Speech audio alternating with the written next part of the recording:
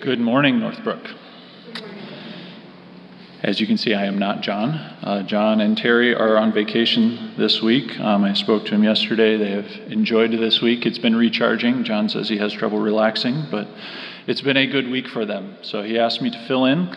Originally, he asked me to fill in back in March. They were supposed to travel to Canada to see their granddaughters, and then they were supposed to travel again just this week to travel to Canada, but the border is still closed. But he decided they needed the week off anyways. So if you'd like to open your Bibles to John chapter 4, I'm going to be reading from verses 16 to 26. As you're turning there, I have not preached before, just for all of your benefit. So this is a new experience for me, but it's a joy to do. It's been wonderful to prepare this and kind of approach things from a different perspective. I've been teaching a Bible study for 10-ish years now, and have been going through John for a large portion of that. It's a slow Bible study. We dive very deeply and spend a lot of time looking at all the facets of Scripture as we go through it. So hopefully some of that will translate here to the sermon this morning. Before I read these verses, just to provide a little context of where we're at in John's Gospel, Jesus and his disciples at this point are traveling from Judea in the south of Israel north to Galilee. They've been in Judea. Jesus had cleared the temple in chapter 2 of John, had confronted the leaders of Jerusalem there, and the chiefs and chief priests in the temple. He had spoken with Nicodemus in chapter 3, and this is where John 3:16 comes in. And now in chapter 4, they are traveling back to his home region of Galilee. In John chapter 4, John says that he had to pass through Samaria on his way north to Galilee. This is not a statement of a geographical necessity, because for those in Judea in the south, more often than not, they would avoid the region of Samaria. To set foot on the region of Samaria for many of the most Orthodox rabbis at the time would have been forbidden completely. They would have avoided it. They would have had nothing to do with the region of Samaria. But John's statement here is not one of geographical necessity, but one of divine necessity. Jesus has a reason for going through Samaria here, and it is first and foremost to meet with someone at this well in this middle of Samaria. Around midday, he and his disciples stop at this well in this small town of Sychar, where Jacob's well was located, John tells us. Jacob's well is a reference to this land that Jacob gave to Joseph at the end of Genesis when Jacob dies. And this is near the region of Shechem, which is where Abraham entered the promised land, between the mounts of Mount Ebal and Mount Gerizim. If you remember when John was going through Numbers, actually in Galatians, when he talked about the mountains of Mount Ebal and Gerizim. These are the mountains of blessing and cursing, where God took half the tribes of Israel, put half of them on Mount Ebal, half of them on Mount Gerizim. The ones on Mount Ebal, he pronounced the curses to, saying, if you do not obey, these are the curses that will come upon you. And the ones on Mount Gerizim, if you do obey, these are the blessings that will come upon you. This will become important later as we go through this. So here at this town, Jesus speaks with this Samaritan woman. As we'll see as we go through here, the magnitude of the taboos that Jesus is breaking here is a little hard to overstate. Jesus, as a Jewish male rabbi, is initiating a conversation with a Samaritan woman of questionable moral character. All of those aspects feed into the fact that this is a very unusual thing for Jesus to be doing in the midst of this. There's a lot that happens in this conversation. He speaks to her of living water as opposed to the physical water of this well. She misunderstands most of the way, but he continues to engage with her. This whole chapter kind of stands in contrast in John's gospel to the chapters before it and the chapters after it. The chapters before and after is Jesus interacting with the Jews in Judea, and the response that he gets there is one of response to his miracles, response to the things he's doing, but not the response of true faith. In contrast, here in chapter 4, Jesus interacts with the Samaritan woman, which ultimately will lead to the entire town and the region around it coming to faith in Christ. So the Jews, God's chosen people to whom Jesus was sent, do not respond in faith, but the Samaritans here do. Throughout the course of this conversation, Jesus continues to reveal himself more and more fully. He demonstrates his supernatural knowledge of this woman, and that's where we're going to pick up here in verse 16. So let me read from verse 16 down to verse 26. Jesus said to her, "Go, call your husband and come here." The woman answered him, "I have no husband." Jesus said to her, "You are right in saying, 'I have no husband,' for you have had 5 husbands, and the one you now have is not your husband. What you have said is true." The woman said to him, "Sir, I perceive that you are a prophet. Our fathers worshipped on this mountain, but you say that in Jerusalem is the place where people ought to worship." Jesus said to her, "Woman, believe me, the hour is coming when neither on this mountain nor in Jerusalem will you worship the Father. You worship what you do not know. We worship what we know, for salvation is from the Jews. But the hour is coming and is now here when the true worshipers will worship the Father in spirit and truth. For the Father is seeking such people to worship him. God is spirit, and those who worship him must worship in spirit and truth." The woman said to him, "I know that Messiah is coming, he who is called Christ. When he comes, he will tell us all things." Jesus said to her, "I who speak to you am he." At the heart of this piece of the conversation that Jesus has with this woman is one of the ultimate questions. By ultimate questions, I mean those questions that people have been asking for thousands of years and seeking to answer. Philosophy is wrapped up in this realm of ultimate questions. And probably the ultimate question is, why are we here? Why do we exist? What is our purpose? Is there any meaning to our existence? Philosophy answers this in a whole bunch of different ways, broadly grouped into 3 basic categories. The first of those is that there is no meaning. There's no meaning of life, and in one variation of this, there's no point in even searching for meaning of life. A rather humorous example of this, if anyone's familiar with Douglas Adams and his Hitchhiker's Guide to the Galaxy. In this book, he talks about a supercomputer that was created to find the answer to the ultimate question of life, the universe, and everything. And after 7.5 million years of calculating this answer, the answer that is arrived at is 42.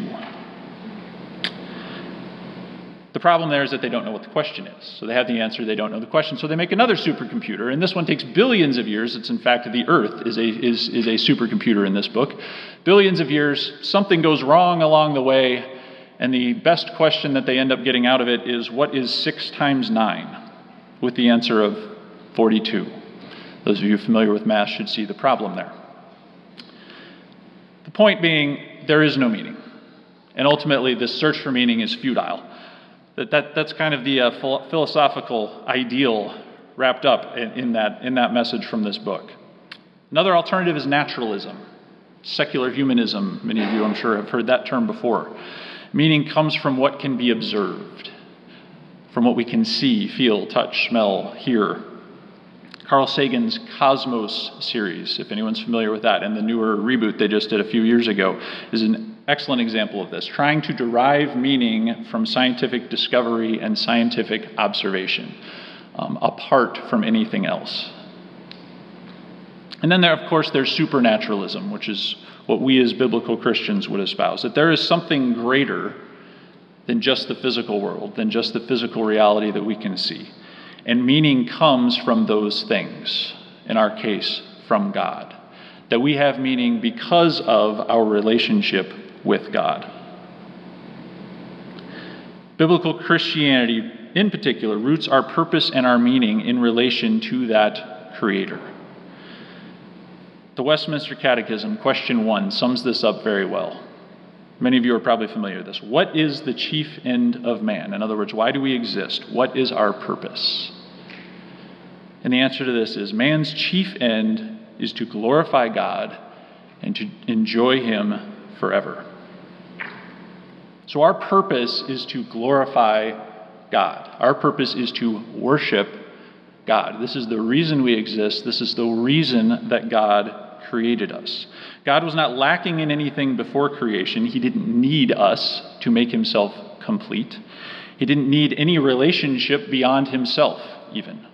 Within the Trinity, the relationships were perfect and complete in and of themselves. He needed nothing outside of himself. And yet he still chose to create Adam and a universe within which Adam would dwell in order to first reveal himself to something and then to have this creation respond to that revelation. That foundationally is what worship is. It is the response to the revelation of God about himself. So what I would submit is that worship of God is the primary purpose for which humanity and the entire universe was created. Scripture talks about how the creation worships God. In Romans 1:20, Paul says, "For his invisible attributes, namely his eternal power and divine nature, have been clearly perceived ever since the creation of the world in the things that have been made." The entire creation testifies to who God is. It reveals God, and in so doing, brings glory to him. It worships him. Psalm 19, "The heavens declare the glory of God, and the sky above proclaims his handiwork." Excellent book on this topic of worship is a book called Created for Worship by the author Noel Dew. Just a wonderful biblical and systematic theological look at the topic of worship throughout the entire scriptures, start to finish. It's just an excellent book. In there, he has a wonderful quote describing worship. "When we speak of worship, we are not speaking about an activity of one's life. It's not just another thing that we do. But he's speaking of the activity of one's life, that which gives that life its entire focus and direction." This is what worship is. God has created humanity for this sole purpose and this sole driving purpose of worshiping him. And from the very beginning, with Adam's fall, the battle for worship and the corruption of that primary purpose is what lies at the heart of sin. What lies at the heart of the brokenness that this world has. One element of this I don't have time to fully develop this morning is this idea, if this is our primary purpose, this is what we are created to do, then it's not a question of if we will worship. God created us for that purpose. It is innate in us. We will worship. The question is, what will we worship? So not if we will worship, but what we will worship. Satan's temptation to Adam and Eve from the very beginning was fighting against this. He told them that they could be like God. He encouraged them, tempted them to worship themselves. And ultimately, this leads to the fall. Israel's history demonstrates this as well. They have this cycle throughout all of Israel's history. It's really clear in the book of Judges, the constant cycle of disobedience, leading into idolatry, leading into being judged by God, leading into restoration, falling back into obedience, and then going back to idolatry. This cycle throughout Israel's history, but idolatry is key. Even in the midst of other sins and other disobedience to the commands of God, idolatry shows up again and again and again throughout Israel's history. Worship is at the heart of this battle here on earth. If we've been created with an innate capacity and an innate desire for worship, it follows that the root of all of our sin is some form of idolatry. And most commonly, I would submit, worshiping the God of self, in some ways seeking to elevate ourself above God. So we have this ultimate question, what is our purpose? And our purpose is to glorify God. What we see in this conversation here between Jesus and this woman is essentially a follow-up question to that. How should we worship God? She really makes a statement here, doesn't ask a question, but there's a question behind it. She says, "Our fathers worshipped on this mountain, but you say that in Jerusalem is the place where people ought to worship." She's effectively asking Jesus, who's right, the Jews or the Samaritans? The distinction that she's talking about here, the Samaritans Samaria was the region of the northern kingdom of Israel. After the death of Solomon, the combined kingdom of Israel split. And we end up with two kingdoms. We have Judah in the south, made up of the tribes of Judah and Benjamin, and you have the other 10 tribes in the north. And that northern kingdom would eventually come to be known as Samaria. Their capital city was named Samaria by King Omri, who was the 6th king in the northern kingdom. And so the whole region came to be known as Samaria.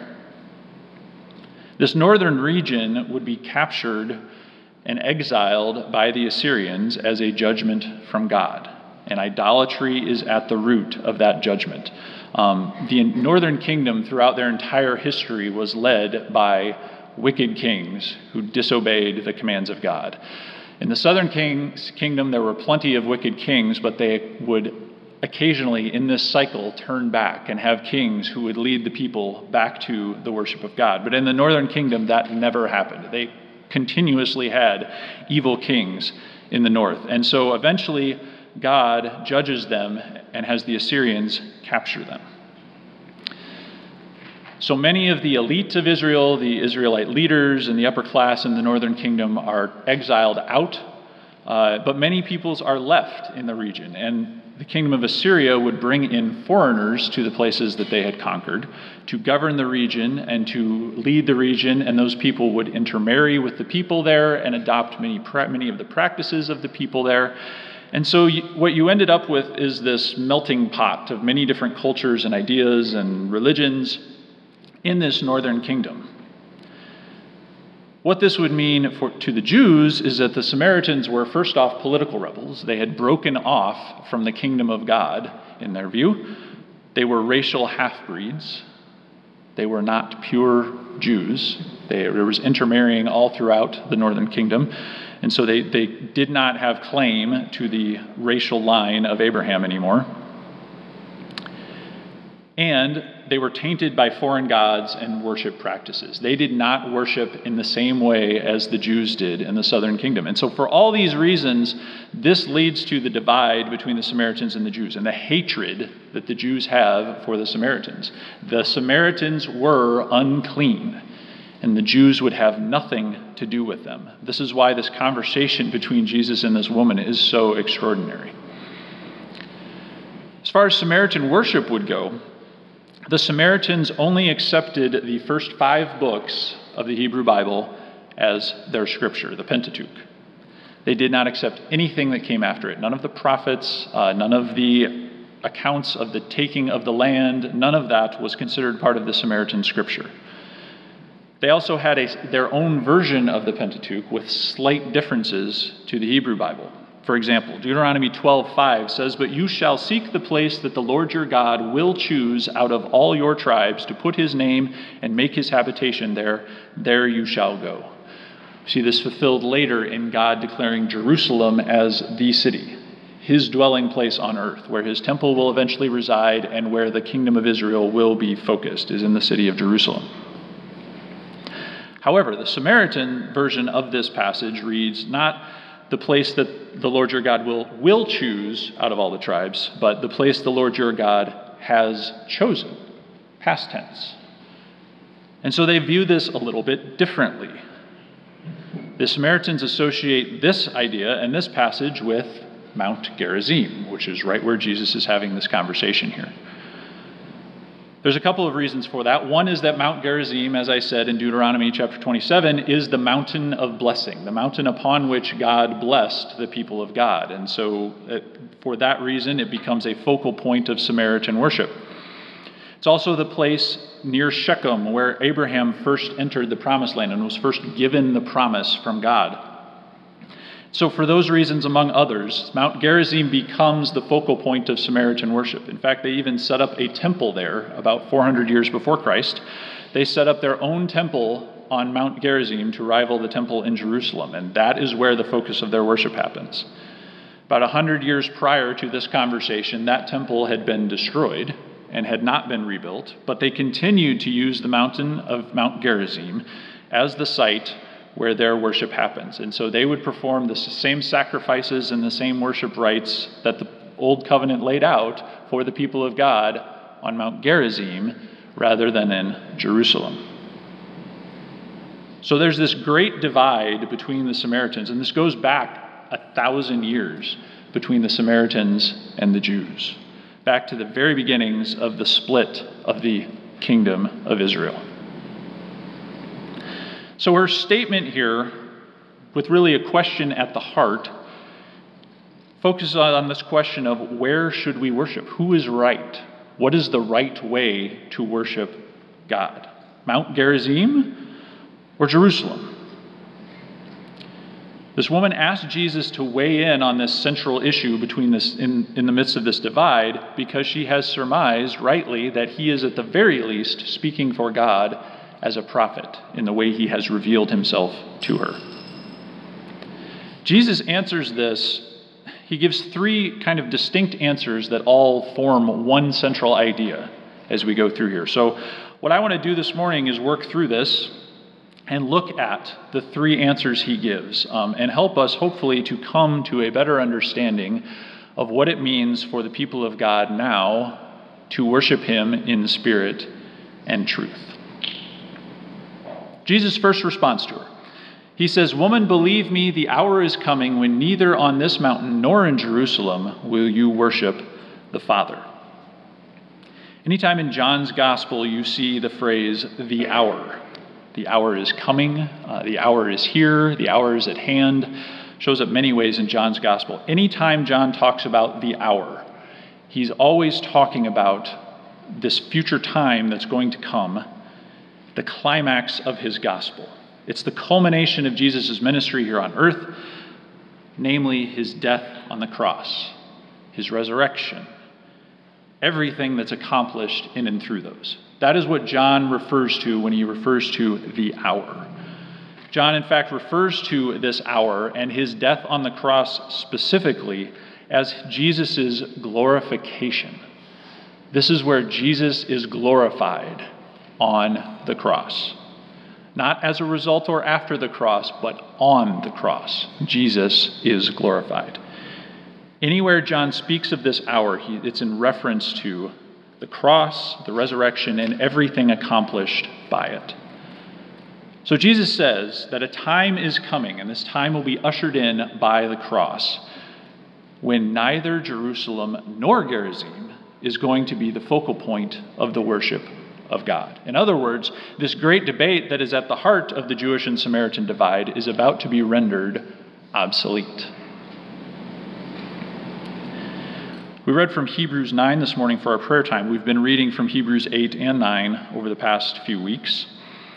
And this section of Hebrews speaks to this reality in reference to the Old Covenant and specifically the Jerusalem form of worship. At the end of chapter 8, the author says, "In speaking of a new covenant, he makes the first one obsolete.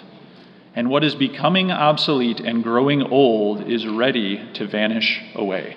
At the time the author wrote this in Hebrews was likely just a few years before the temple in Jerusalem would be destroyed. The last vestige of Old Covenant worship and the last ability to perform Old Covenant worship was done away with at that point. And it has been replaced with something new. The Old Covenant has been rendered obsolete by virtue of Jesus ushering in a new one. Thus, all the accoutrements of worship in the Old Testament, everything that was done in relation to worship, the sacrifices, the offerings that were made, everything was likewise rendered obsolete. John's gospel actually has given us a glimpse of this concept just a couple chapters earlier. In John chapter 2, Jesus has traveled to Jerusalem to celebrate the Passover.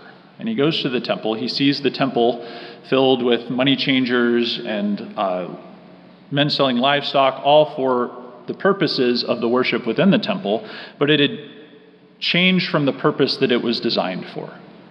That this temple was designed to be a place of prayer, and the outer courts were designed to be a place where non-Jews could come and meet with God. It was the closest they could get, the farthest into the temple they could enter, and here it was filled with animals, with money changers, with commerce. Its purpose had been corrupted. So Jesus clears the temple, and after this, the religious leaders come up to him and ask him, on whose authority do you do this? What authority do you have to do what you just did? And Jesus says, destroy this temple, and in 3 days I will raise it up. John helpfully tells us there that Jesus was not talking about this physical temple that had been built. He was instead talking about the temple of his body. Jesus here points to himself as the replacement for the temple. If we think of the temple as the place that God had chosen, the place that God had built for him where he could dwell on earth, Jesus is that place where God dwells on earth. Thus, the temple in Jerusalem is no longer the place where God dwells. So Jesus himself is one thing that Scripture speaks to of replacing the temple. That's not the only thing. Believers ourselves, those who have trusted in Christ, are individually spoken of as the temple of the Holy Spirit. Christ is said to be in us, God dwelling within us. And in John 14, Jesus speaks of the Father, the Son, and the Spirit all coming and dwelling and making their home within the believer. But not just us as individuals, us as the church, as God's people, corporately make up the temple of God, with each of us individually as living stones, as Peter says. So this should hopefully not be a new concept for us, that the temple in the Old Covenant system has been done away with. It is being rendered obsolete by Jesus on the cross, by virtue of ushering in a new covenant. What Jesus points to here is the fact that the mode of worship, the way people worship, outwardly, is changing. But the object of worship is not. It is still God. We as his children still worship him who is our Father. So the idea of a physical location where worship takes place, where worship must take place, is being rendered obsolete by the cross. This physical location, the temple, is not being replaced by a new location, but the very idea of worship of God being tied to a specific physical location or a specific physical expression is what is being done away with. The place where man comes now to meet with God and comes to worship God is found not in a temple, not in a church building, but it is found in Christ, and it's found in us, both as individuals and as a people. These are now the temple of God. So Jesus' first point here is that this physical location is being done away with. The focal point of God, of the worship of God, is no longer tied to physical locations. His second point here actually answers her question a little more directly. You worship what you do not know. We worship what we know, for salvation is from the Jews. Jesus effectively here says the Jews are right. To this point, the worship in Jerusalem is the true way that God has set up worship. That Mount Gerizim is wrong. That's effectively what Jesus says here. He says that the God that the Samaritans, you, there it's a plural you, the Samaritans as a whole, what they worship, they do not know. By virtue of the fact that they have rejected Scripture past the Pentateuch, they have cut themselves off from a massive portion of the revelation that God himself has given. God has given much revelation through his prophets. We have a large portion of Scripture dedicated to him speaking through the prophets and further revealing himself. And so rejecting that Scripture cuts them off from that revelation. I compare it similarly to a modern-day Jew rejecting Christ and the New Testament. By missing out on that additional revelation of God, they are trying to worship a God apart from what he has revealed about himself. They cannot know this God that they are trying to worship if they are rejecting what this God has said about himself.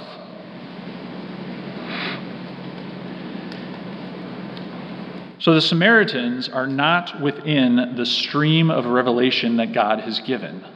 Their worship is not, therefore, based on truth or knowledge of this God. We see this in Ezra. So the southern kingdom also is exiled. It is taken to Babylon. And they eventually are allowed to return under Cyrus, the king of Persia, after Persia has conquered Babylon. They are allowed to return and allowed to rebuild the temple, rebuild the walls of Jerusalem.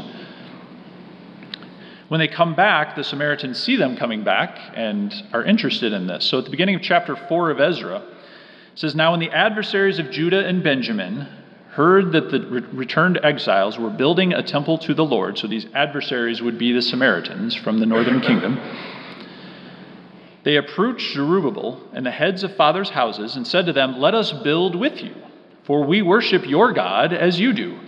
And we have been sacrificing to him ever since the days of Esarhaddon, king of Assyria, who brought us here.' But Zerubbabel, Jeshua, and the rest of the heads of fathers' houses in Israel said to them, 'You have nothing to do with us in building a house to our God. But we alone will build to the Lord, the God of Israel, as King Cyrus, the king of Persia, has commanded us.'" The Samaritans come to them and are firmly rejected by the Jews because they do not worship the same God that the Jews worship, despite their claims. This goes all the way back to the beginning of this divide. In 2 Chronicles, when the kingdom splits, Abijah, the king of Judah, speaks out against Jeroboam, who is the first king of the northern kingdom. And at the heart of his attack against him is the fact that they have corrupted the worship of God. Jeroboam has set up golden calves in various areas of where they are performing their worship in the northern kingdom. He has driven out all of the priests and the Levites and has effectively become just like all the other nations around them. They are no longer distinct. They are no longer unique. And therefore, they are no longer worshiping the God who made them. In contrast to that, Jesus says that the Jews worship what they know. This is not an unconditional endorsement of Jewish worship, particularly not at the time. Remember, just 2 chapters earlier here, Jesus has cleared the temple, speaking against the corruption that had started to take root within the Jewish system at that time. Instead, what Jesus is talking about is that the Jews are at the heart of God's revelation of himself. The Jews are the ones through whom God had chosen to reveal himself to this time. They are the ones through whom Messiah would come. So on the basis of this fact, further revelation of God, including the advent of Messiah himself, must come from the Jews. That's exactly what we see in Jesus. Jesus coming from the Jews, from the house of David, through this kingly line of Judah. So fundamentally, what Jesus is saying is that worship of God requires that we know him, and that we know him as he has revealed himself. We cannot worship what we do not know.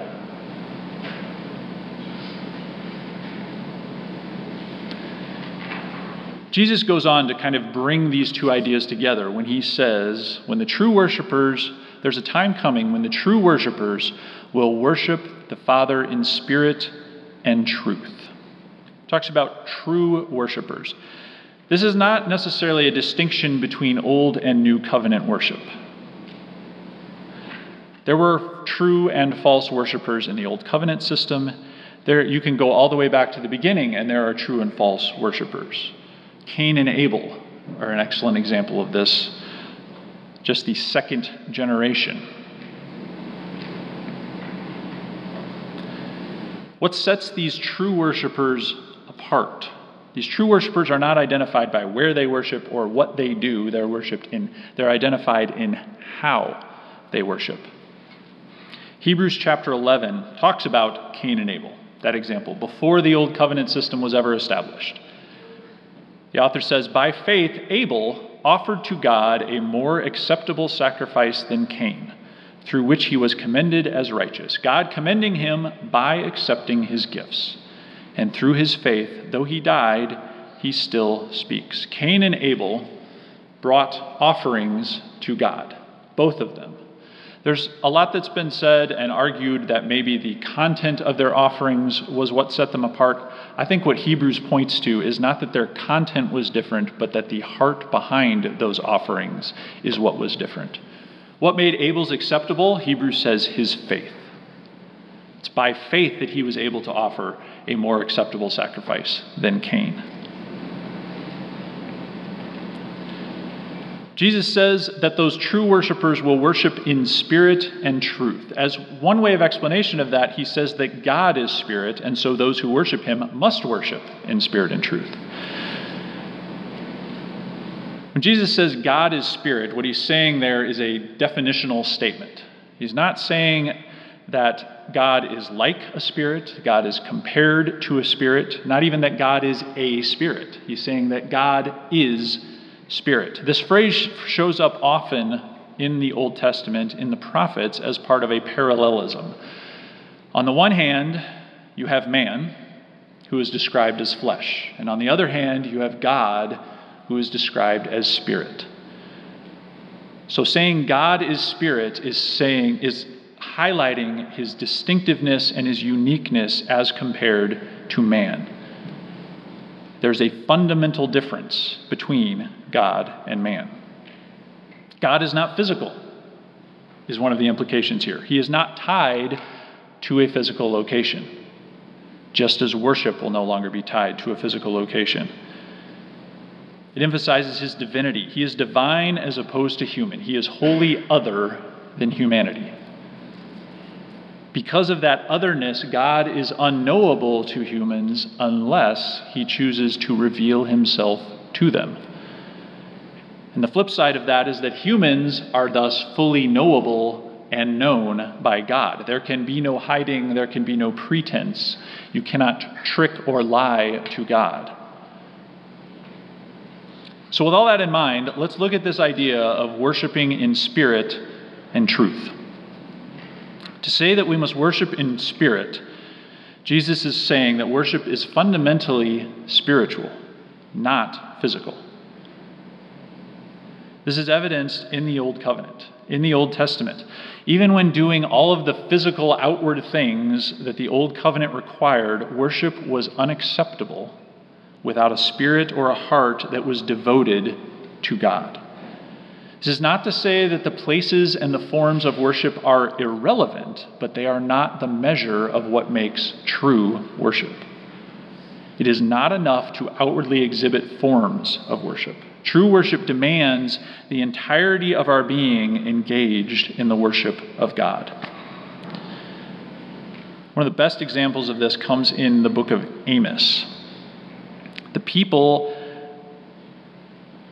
have fallen into idolatry once again, and as a result, in their idolatry, justice has been corrupted to an extreme degree.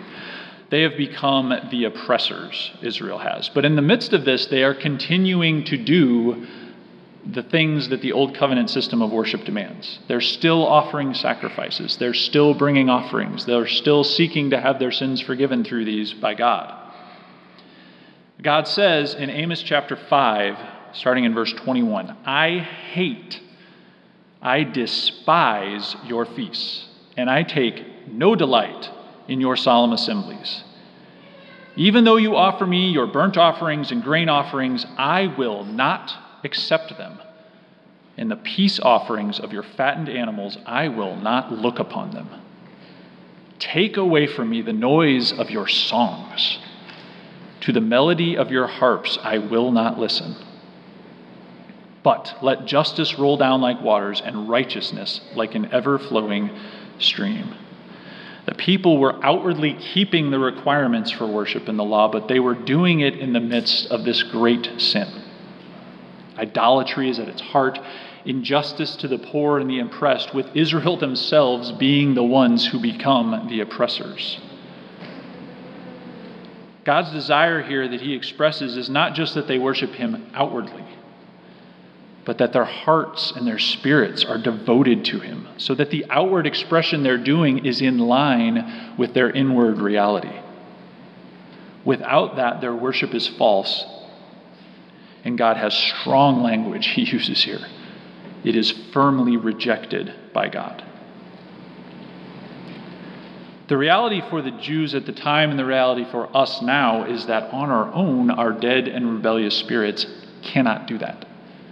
We will all be like the Jews here, offering empty and vain worship to God. We need a new spirit within us. God is not interested in outward obedience or manufactured expressions of worship. Thinking modernly, if you raise your hands in church, that doesn't necessarily mean you're worshiping. Doesn't mean you're not worshiping, but it doesn't mean you are. Doing the things, coming to church Sunday morning, giving into the offering every week, that is not what God looks at to say, are you worshiping? God is looking at your hearts and those as the outflow of those hearts. He wants all of us. Romans 12:1. I appeal to you, therefore, brothers, by the mercies of God, to present your bodies as a living sacrifice, holy and acceptable to God, which is your spiritual worship. To worship in spirit means to offer our bodies, our whole selves, as living sacrifices given into the service of God. This means worship flows outward from a spirit devoted to God. It involves all of our being, not just an outward expression. We cannot do this on our own. Jesus says that the Father is seeking such people to worship him. God had to seek such people because such people did not exist, would not find him on their own. He sought us instead and gave us this new spirit, this new capacity to enable us to worship him in spirit. The other side of this coin is worshiping in truth, and these two go very much together. We can only know God to the extent that he has revealed himself to us. We already talked about how God has revealed himself in creation, talked about how God has revealed himself in Scripture. The most important revelation of God, though, comes in the person of Jesus Christ. Hebrews 1, the very beginning of Hebrews. Long ago, at many times and in many ways, God spoke to our fathers by the prophets, but in these last days, he has spoken to us by his Son, whom he appointed the heir of all things, through whom he also created the world. He is the radiance of the glory of God and the exact imprint of his nature, and he upholds the universe by the word of his power. In John's gospel, this idea of Jesus as the supreme revelation of God is wrapped up in his use of calling Jesus the Word of God. That term logos, the message of God. A lot wrapped up in that. But the gist is that he is the fullest and most complete revelation that God has ever given. God can be fully seen in Jesus. So apart from that revelation, we cannot know and we cannot worship God. We looked at in Amos an example of worshiping in truth without spirit. So worshiping in accordance with what God has revealed without a spirit behind it. I want to look now at an example of the opposite. Worship with spirit apart from truth. And this comes in 1 Chronicles. 1 Chronicles chapter 13. David has decided to bring the ark back to Jerusalem. The ark had been captured by the Philistines. It had been rescued from the Philistines some 70 years ago, but it had been sitting in the house of Abinadab for 70 years at this point. It had not returned to Jerusalem. He consults with the people, and the whole nation agrees that restoring the ark to Jerusalem, bringing it back to the center of Israel's focus, bringing God's seat, his throne, back to his city is a good thing. So I'll pick up in verse 5 of 1 Chronicles, chapter 13. So David assembled all Israel from the Nile of Egypt to Lebohatham to bring the ark of God from Kiriath Jearim. And David and all Israel went up to Baalah, that is, to Kiriath Jearim, that belongs to Judah, to bring up from there the ark of God, which is called by the name of the Lord, who sits enthroned above the cherubim.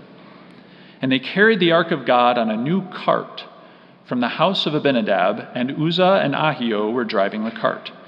And David and all Israel were celebrating before God with all their might, with songs and lyres and harps and tambourines and cymbals and trumpets. And when they came to the threshing floor of Kidon, Uzzah put out his hand to take hold of the ark, for the oxen stumbled. And the anger of the Lord was kindled against Uzzah, and he struck him down because he put out his hand to the ark, and he died there before God. What we see here is this heartfelt worship of the entire congregation. The entire congregation of Israel is celebrating this moment when God's throne is returning to his city.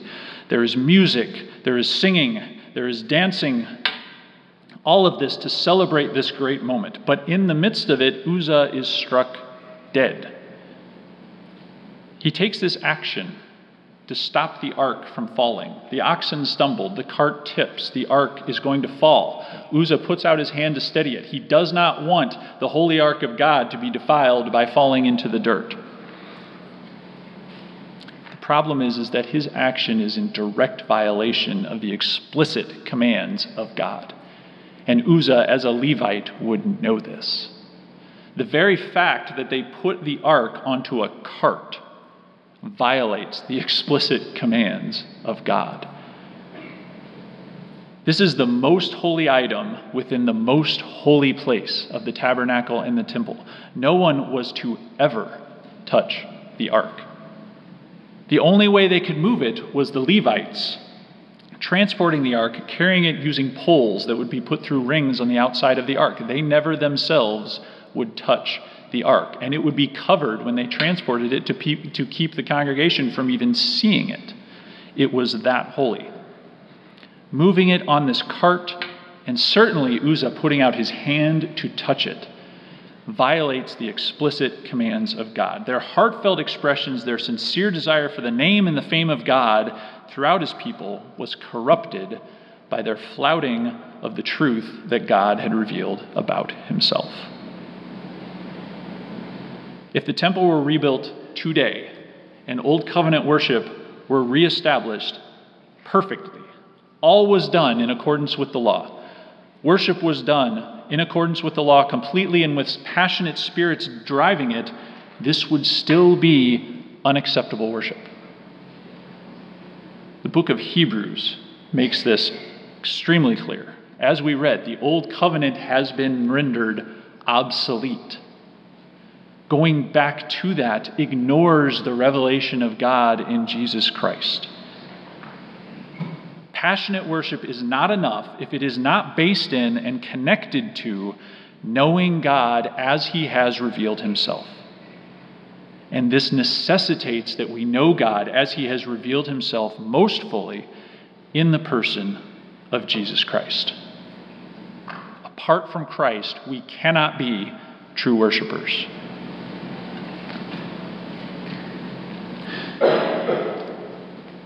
Final part of this that I want to look at then is, how do we do this? This is a tall order. Worshiping in spirit and truth is a big ask. It's a lot. Jesus gives us the answer in his response to this woman. He says, "The hour is coming and is now here." He's pointing to himself as the first true worshiper, the one who worships in spirit and truth perfectly, as God originally intended Adam to do. He is the perfect and preeminent worshiper of God the Father. By phrasing it this way, Jesus is pointing to the accomplished reality of the work he will do. The hour is coming, but it is now here. It is exemplified in Jesus. The worshipers in the hour that is coming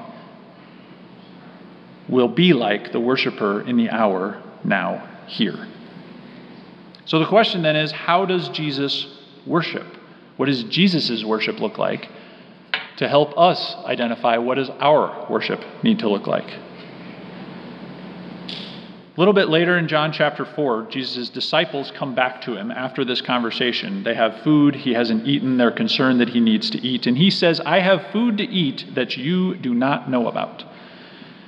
He goes on to say, my food is to do the will of him who sent me and to accomplish his work. His food, he talks about, the thing that sustains him, the thing that he needs, the thing that he seeks first and over everything else is to do the Father's will, to accomplish his work. This is what Jesus does to worship the Father. This is how Jesus brings glory to the Father, is through his obedience, his submission, his desire to see the will of God enacted. His entire life on earth is dedicated to bringing glory to the Father. Everything then that Jesus does is an act of worship. In his baptism, we see him submitting to the plan that God has, fulfilling all righteousness, as Jesus says, and God himself being revealed, saying, this is my beloved Son, in whom I am well pleased. In his temptation, we see him resisting the temptations of the devil by quoting the scriptures of God, the revelation of God, back to him, standing firm on the truth that God has revealed. In his cleansing of the temple, we see his righteous anger. He is physically angry and physically drives these people out because of his passion for the glory of God, his passion for the name of God and his fame. All of his miraculous works testify to the fact that he is seeking to bring glory to God. This is why he does all of his works. John chapter 5, shortly after this, Jesus goes back to Jerusalem and he heals a man at this pool of Bethesda. This is a very unique miracle in Jesus' ministry. This is one of the only miracles in Jesus' ministry where he is completely the initiator of this miracle. This man does not seek him out. Jesus seeks this man out. And there's no indication from this story that this man ever comes to faith. Jesus chooses to heal this man, tells him, take up your bed and walk, specifically on the Sabbath, specifically for the purpose of initiating the conflict with the Jewish leaders that will ultimately lead to his death on the cross. This is Jesus worshiping God, fully submitting himself to the plan and purpose of God for him. In the Gospels, when he calls out the Jewish leaders and pronounces his woes upon them, this is Jesus worshiping God, defending his people. He's weeping at the grave of Lazarus, weeping over the consequences of what sin has done to this world. This is him worshiping God. His prayers, including his Gethsemane prayer and his wonderful high priestly prayer recorded for us in John, testify to him seeking the glory of God and seeking fully to worship God. Throughout all of this, his willing submission to the plan and purpose of God, and most importantly, his submission to the horror of the cross. In all of this, Jesus exemplifies what it means to be a living sacrifice long before he became a literal sacrifice. So this is what it means to be a true worshiper, a life devoted to the glory of God in all things, in all circumstances. God created all things to worship him. But since Adam's failure, that worship has been corrupted, it's been impure, it's been full of failure. Jesus comes as this first perfectly true worshiper. He is the first to perfectly fulfill the role that God had for man from the beginning. And so now, after the cross, God is transforming his people, those who put their faith in Christ, who are resting on the truth, the revelation of God in Christ. He is transforming those people into the image of Christ. He is transforming us, those who have believed, into the true worshipers that he desires his people to be. So this isn't a matter of us working hard to worship God. God is doing this in and through us. He's doing this in us with the power of the Holy Spirit, transforming us into the image of Christ. This is a painful and at oftentimes messy process, but that transformation is what enables us to be able to worship God. So the command here is to worship God in spirit and truth. This is what Jesus says the Father is looking for. If we view worship, solely as the couple hours we gather here on Sunday morning, we are missing an opportunity to become active participants in what God is doing in and through us for his glory.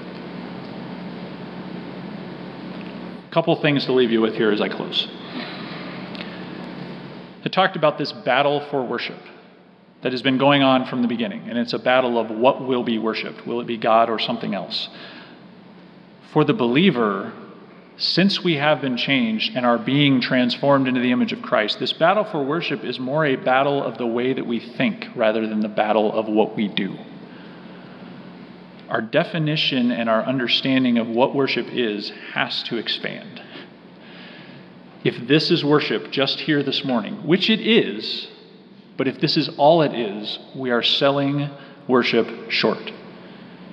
If it's just music, if it's just singing, if it's just the pious things that we do, or the holy things that we do, the Christian things that we do that is worship to God, we are missing out on what God actually desires and has for his people. Everything, every aspect of life falls into the arena of worship.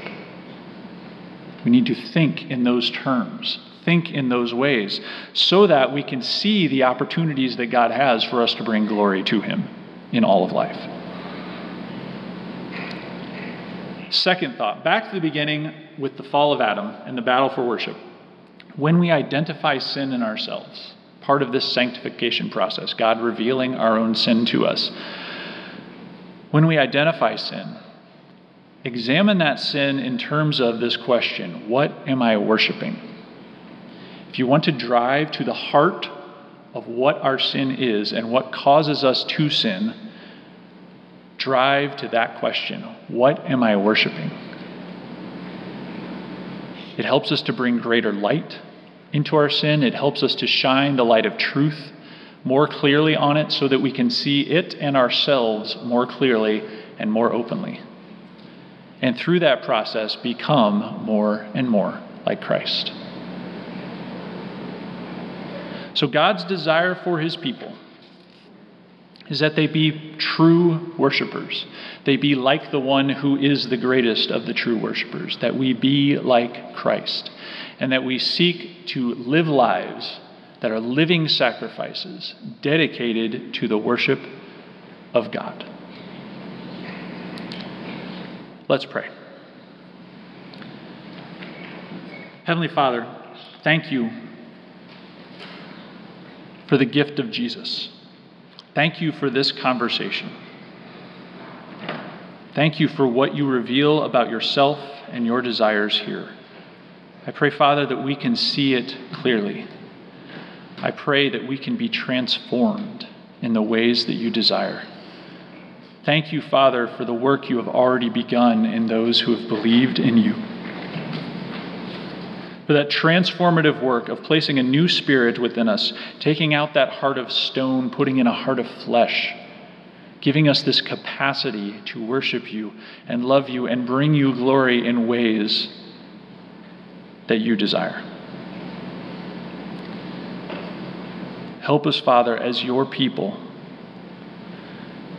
to be seeking your glory, to be seeking your glory and your name and your fame above all things.